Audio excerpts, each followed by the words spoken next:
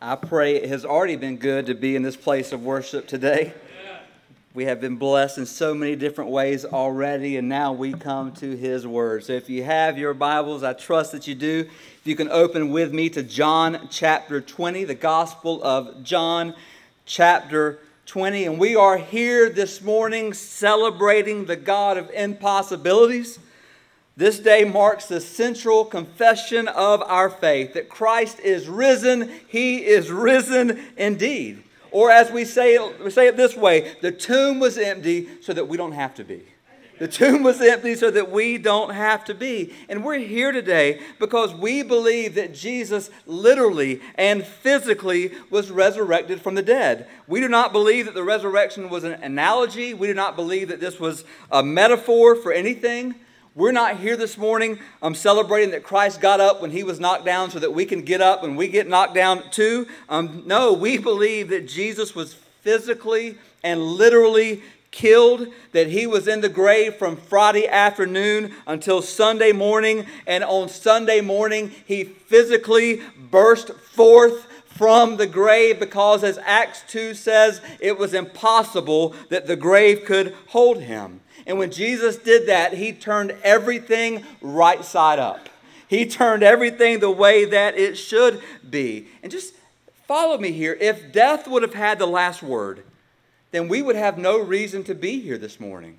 If death would have won in that weekend, we would have nothing to celebrate. So we're here saying that the resurrection of Jesus is not just a story that we tell. It is a reality that we believe, and it changes everything. For Christianity did not begin with people who believed something. Christianity began with people who saw something. They saw the risen Savior, and it changed everything. And if Christ is risen from the dead, and we're here this morning declaring and saying that He has, then nothing else can stay the same.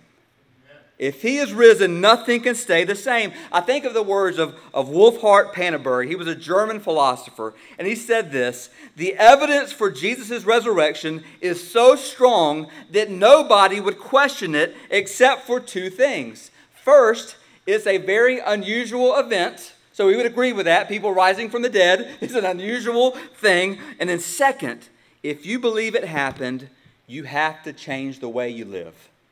If you believe it happened, you have to change the way you live. For if Christ rose from the dead, then you have to accept everything that He said. If He didn't rise from the dead, then who cares what He said? The issue on which everything hangs is not whether or not you like His teachings. The issue is whether or not He is alive. Our faith rises and falls with the resurrection of Jesus Christ. And we are here declaring today that something happened in first century Israel 2,000 years ago. We believe that a boulder was dropped into the ocean, and that boulder is still producing ripples 2,000 years later and thousands of miles away.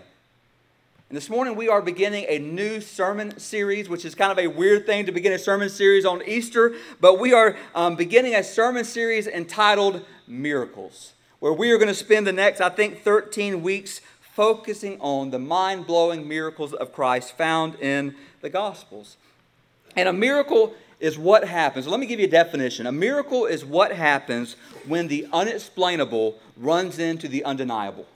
When the unexplainable, what we can't explain, runs into the undeniable, that we cannot deny it away. And we are beginning this series on this day because we are taking on the miracle of all miracles. For I believe that if the tomb is empty, then anything is possible. If the tomb is empty, then every other miracle that we're going to talk about over the next 13 weeks is going to make sense, that Jesus has the power over all of those things. But it not only makes sense in His life, it means that anything is possible for us.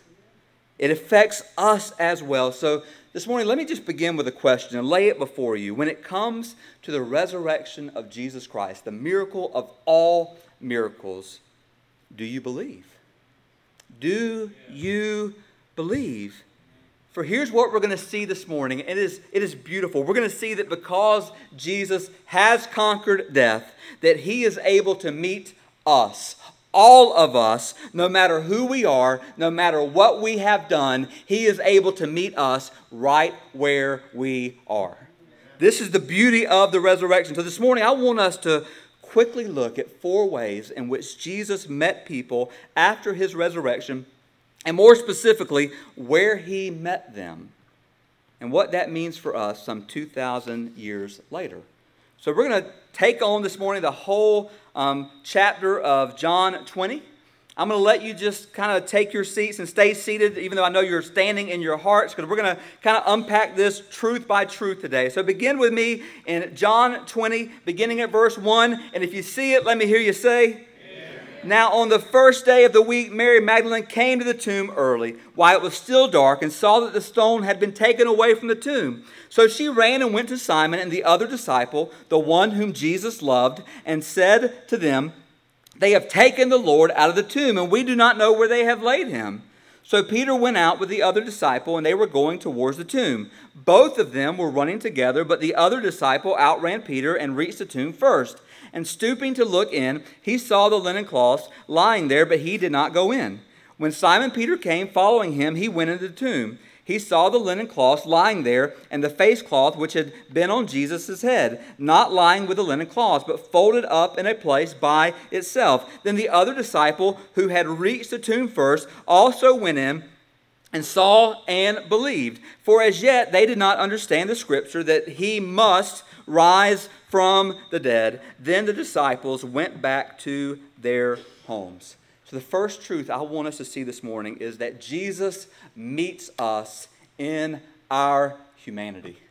Jesus meets us in our humanity. On the first Resurrection Sunday, we're introduced to Mary Magdalene, who first discovered the empty tomb and who immediately runs to tell Peter and also another disciple, one that we are told that Jesus loves. She tells them, and here's a little background information for us this morning.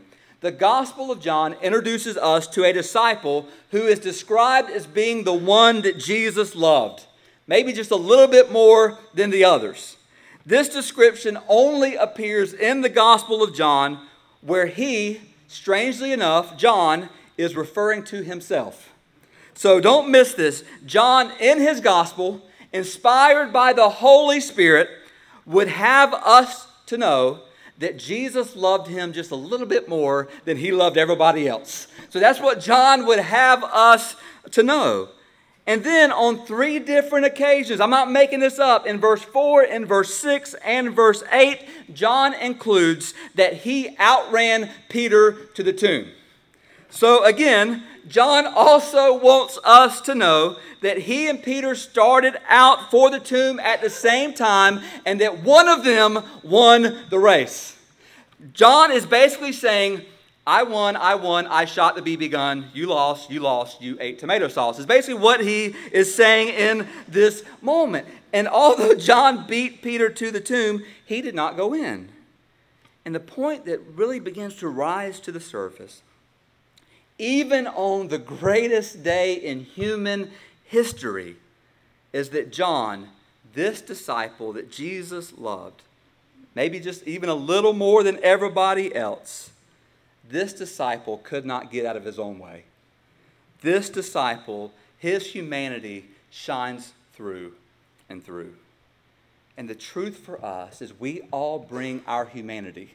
We all bring ourselves to Easter Sunday. No matter how much we try to make it up, no matter how much we walked in the doors, and right before we got here, we took our halo and put it just right, and our wings, we fluffed them just right. We all bring our humanity with us, and praise God, Jesus meets us right where we are. And John sees 2 miracles at the tomb. He sees an empty tomb, and he saw the fact that a single man actually made his bed.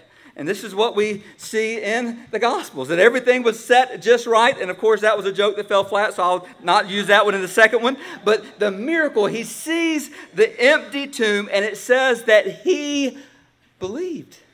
He believe. Jesus meets us in our humanity. Now let's look at verse 11. And Mary stood weeping outside the tomb. And as she wept, she stooped to look into the tomb. And she saw two angels in white sitting where the body of Jesus had lain, one at the head and one at the feet. And they said to her, Woman, why are you weeping? And she said to them, They've taken away my Lord, and I do not know where they have laid him. Having said this, she turned around and saw Jesus standing, but she did not know that it was Jesus. And Jesus said to her, Woman, why are you weeping? Whom are you seeking? Supposing him to be the gardener, she said to him, Sir, if you have carried him away, tell me where you've laid him, and I will take him away. Jesus said to her, Mary. She turned and said to him in Aramaic, Rabboni, which means teacher. And Jesus said to her, Do not cling to me, for I have yet to ascend to the Father, but go to my brothers and say to them, I am ascending to my Father and your Father, to my God and your God. And Mary Magdalene went and announced to the disciples, I have seen the Lord, and that he had said these things to her. So the second truth is, not only does Jesus meet us in our humanity, Jesus meets us in our sorrows or in our grief. Mary finds herself outside the tomb, overcome by sorrow. And the angels ask her a question, Why are you weeping? And think about the confusion that the angels have to have in this moment. All of heaven is rejoicing. All of heaven is praising God because Jesus is alive and is well, and yet one of his own followers is standing outside of an empty tomb weeping in despair. And the angels have to be going, What's she crying about? Why in the world? Why are you crying? What are you sad about in this moment? And then Jesus appears to her, but she doesn't recognize him. And think about this. She is so consumed by her grief, by her sorrows, that she doesn't recognize Jesus. And that is my fear for some of us here this morning, is that you are here and Jesus is here, yet because you are consumed by other things, you will miss him. Because you are consumed with other things, you will miss him. For it was not until Jesus called her name that she recognized who it was. And here's what I know. Easter is not a day of new messages. So most of us came in this church today knowing that you would hear a message on the resurrection. So this is not shocking what we're talking about today. Maybe you've heard this message over and over and over again throughout your life, and yet your life has remained the same. Yet maybe, just maybe, this morning something is different, and that Jesus is calling your name. And you know it's him, and you know what he's telling you to do. You know it's him, and you know exactly what it means. You know what it means that Jesus is calling your name. Do not ignore him. It reminds me of what God told Israel in Isaiah 43 when God says, Fear not, I have redeemed you. I have called you by your name. You are mine. Which leads us to the next encounter. Look with me beginning at verse 19 of chapter 20. On the evening of that day, the first day of the week, the doors were locked where the disciples were for fear of the Jews. Jesus came and stood among them and said to them, Peace be with you. And when he had said this, he showed them his hands and his side. Then the disciples were glad when they saw the Lord. Jesus said to them again, Peace be with you. As the Father has sent me, even so I am sending you. And when he had said this, he breathed on them and said to them, Receive the Holy Spirit. If you forgive the sins of any, they are forgiven them. If you withhold forgiveness from any, it is withheld. So not only does Jesus meet us in our humanity and in our sorrows, number 3, Jesus meets us in our fears. He meets us in our fears. Just think about that first resurrection evening. You would think the disciples would be together celebrating, throwing a Jesus has risen party and having the resurrection eggs and doing all of these things, but that is not what we see. The disciples are hiding out of fear that they would be next. They said, there's a list. Jesus was number one. We're number 2, 3, 4, 5. They're coming for us. So they made sure the doors were locked. They probably barricaded themselves in the upper room. And yet Jesus came to them in the midst of their fear. I love this. Locked doors could not keep Jesus out. Locked doors couldn't keep him out. And let me just say this. There are some here this morning, or who will be here, that you are here physically, yet the doors of your heart are locked. And you have put barricades up. You came here with this subconscious fear that something in your life might change today, so that you are now attempting to keep anything and anyone out. Yet Jesus is a master locksmith. He is able, and he doesn't need tools at all. Which means today in your life and today in my life, Jesus can go where no one else can go. There is no place where you are that Jesus can't enter. His resurrection from the dead enables him to do what no one else can do. There is no one like him in all of the universe. And the point here is that Jesus came right in the middle of their meeting. Now, it would have been a little bit less powerful if Jesus would have stood outside the doors and said, "Hey guys, could y'all let me in? I'm out here, want to speak to you, and just let me in." That would have been a little less powerful, but that's not what happened. In the midst of locked doors, Jesus stood in their presence because he wanted them to see him, to know him, to believe in him, and to love him. And that's what he wants for us today. To know him, to have him draw near into our lives where no one else can go. To have him help us in our fear where no one or nothing else can help us. To have him come to us, close to us, where we say, "You ask me how I know he lives within my heart." That's what I'm praying for in this service and the next service. That Jesus would wipe away people's fears and he would enter where only he can enter, in our hearts and our lives. Which leads us to the last little section of verses in verse 24. So follow with me here. In verse 24 it says this, "Now Thomas, one of the 12, called the twin, was not with him when Jesus came. So the other disciples told him, 'We have seen the Lord.' But he said to them, 'Unless I see in his hands the mark of the nails, and place my finger into the mark of the nails, and place my hand into his side, I will never believe.' 8 days later, his disciples were inside again, and Thomas was with them. Although the doors were locked, Jesus came and stood among them and said, 'Peace be with you.' And he said to Thomas, 'Put your finger here and see my hands, and put your hand and place it in my side. Do not disbelieve, but believe.' And Thomas answered him, 'My Lord and my God.' Jesus said to him, 'Have you believed because you have seen me? Blessed are those who have not seen me and yet have believed.'" So Jesus meets us in our humanity. He meets us in our sorrows. He meets us in our fears. And fourth, Jesus meets us in our doubts. He meets us in our doubts. Have you ever thought about this? Poor Thomas. Poor Thomas. No other disciple is named for their faults. But Thomas is.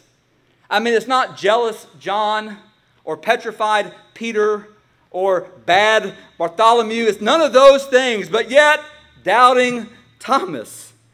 He refused to believe without some evidence. He wanted to touch and feel the wounds of Jesus. And praise God, Jesus met him right where he was. And hear this, Jesus gave him exactly what he needed. And what he needed in that moment was not just to fill scars. What he needed in that moment was Jesus himself.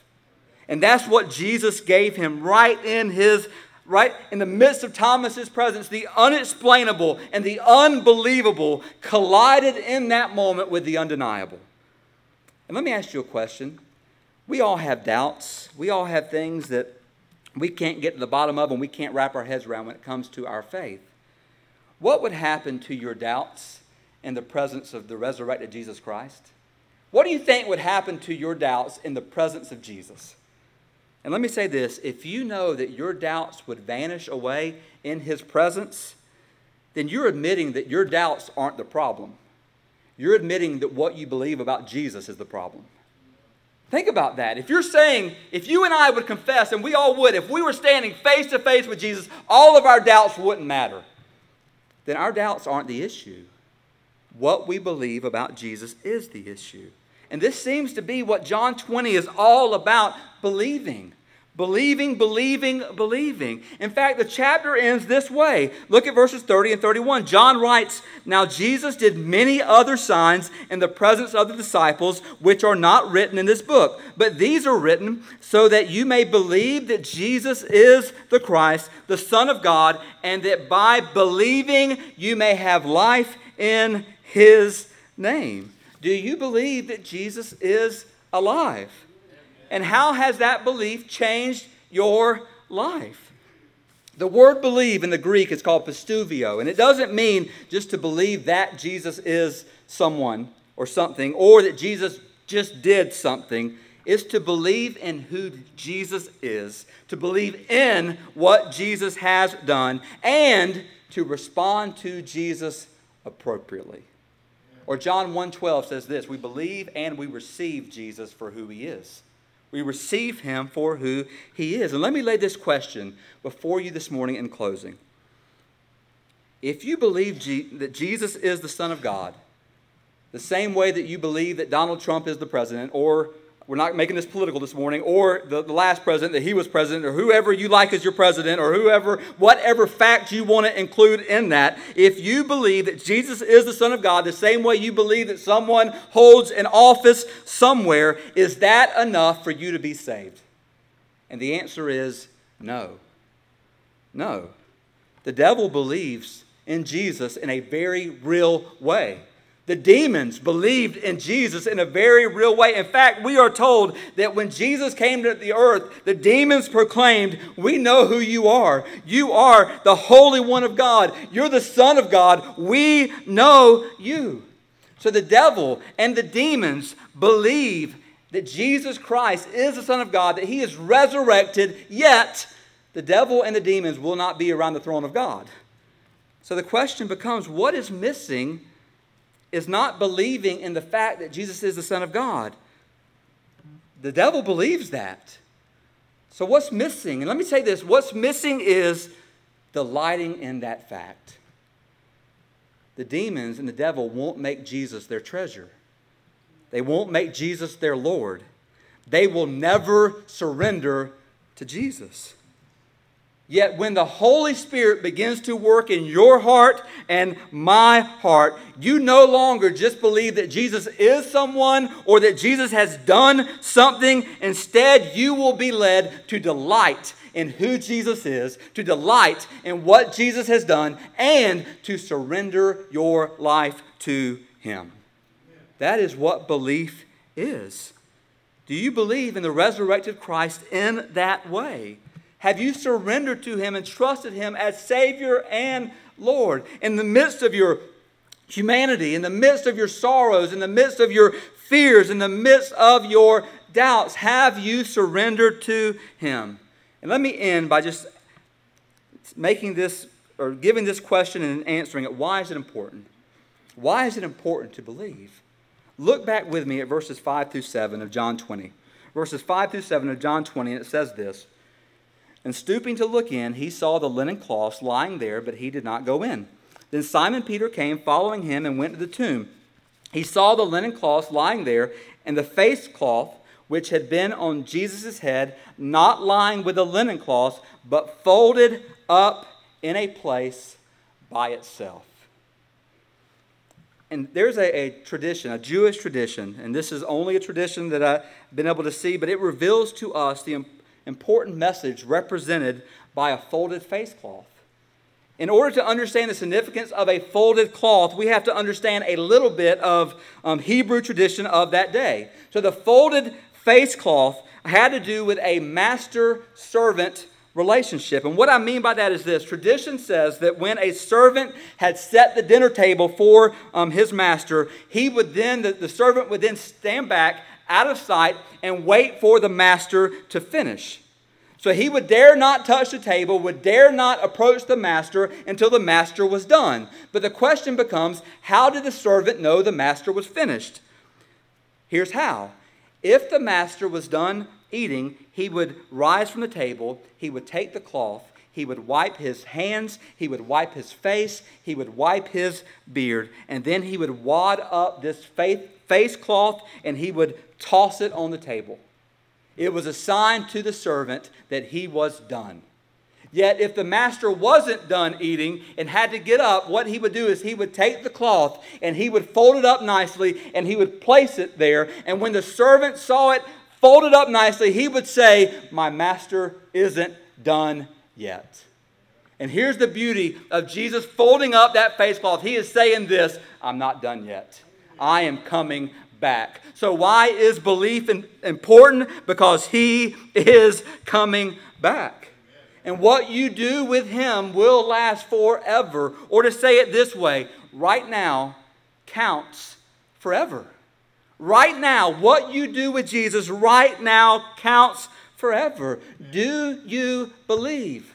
Will you believe? Notice what I haven't asked you this morning. I haven't asked you whether you prayed a prayer. Satan has done a very good job of convincing people because they said words after somebody else that they have been saved. Now, I'm not saying if you prayed a prayer that you aren't saved, but here's what I'm saying. Prayers don't save you. Jesus saves you. Jesus saves you. Satan has convinced us that we pray a prayer, we're saved, and every time we doubt it, guess what we do? We pray a prayer again and pray a prayer again. So guess what we're trusting in? Not Jesus, we're trusting in our power and our ability to pray a prayer. But Jesus never says, pray a prayer and you will be saved. It's trust me, believe in me. I am the one, I am your Savior. So what do we do today? Salvation is this. Salvation is understanding that we are sinners. We cannot save ourselves, cannot. So therefore we turn away from trusting in ourselves. We turn away from our sin. We repent and we turn to Jesus Christ and we trust Him as our Savior and our Lord. And we are in that moment prepared to trust Him, not just today, but forever. And He will be our Savior forever. In fact, we sang that, didn't we? In Victory with Jesus, He's our Savior forever and ever and ever. Do you believe? Will you believe? Oh, I pray that you will. Christ is risen. He is risen indeed. And because He is risen, He is able to meet us right where we are this very day. If you can stand with me, I'm going to call Brother Frank and the musicians forward as we enter into a time of invitation and consecration where we say whatever it is that God is calling us to do, that we would respond to Him. Today, if Jesus is calling your name, you know it's Him. And you know what it means. You know what He's telling you to do. We ask you to be obedient to His voice. Let's pray. Father, we come before you. Jesus, we come before you as our resurrected Savior. Holy Spirit, we come before you who is at work in our midst by your word. And Lord, we thank you for speaking into our lives today by your word through your Spirit. We pray for anyone in this room or who will be here that doesn't know you, that today would be the day of salvation. Today would be the day that they understand, Jesus, that you are meeting them right where they are. That you're able to meet them right where they are, and you are able to do in their lives and through their lives what only you can do. Father, I pray that we would see people today turn from trusting in themselves, turn from their sin, and turn to you, Jesus, trusting you as Savior and Lord. Father, I pray for others of us today, God, that we're believers, yet right now maybe we're filled with our humanity or sorrows and griefs. Maybe fears are eating us up, or maybe doubts, or maybe other things that we didn't cover today. And if we're not careful, we'll let, as Mary did, those things keep us from seeing you. Oh God, we ask, Lord, that you would allow those things to become smaller and that you would become greater. Finish this time today. In Jesus' name we pray. Amen. Amen.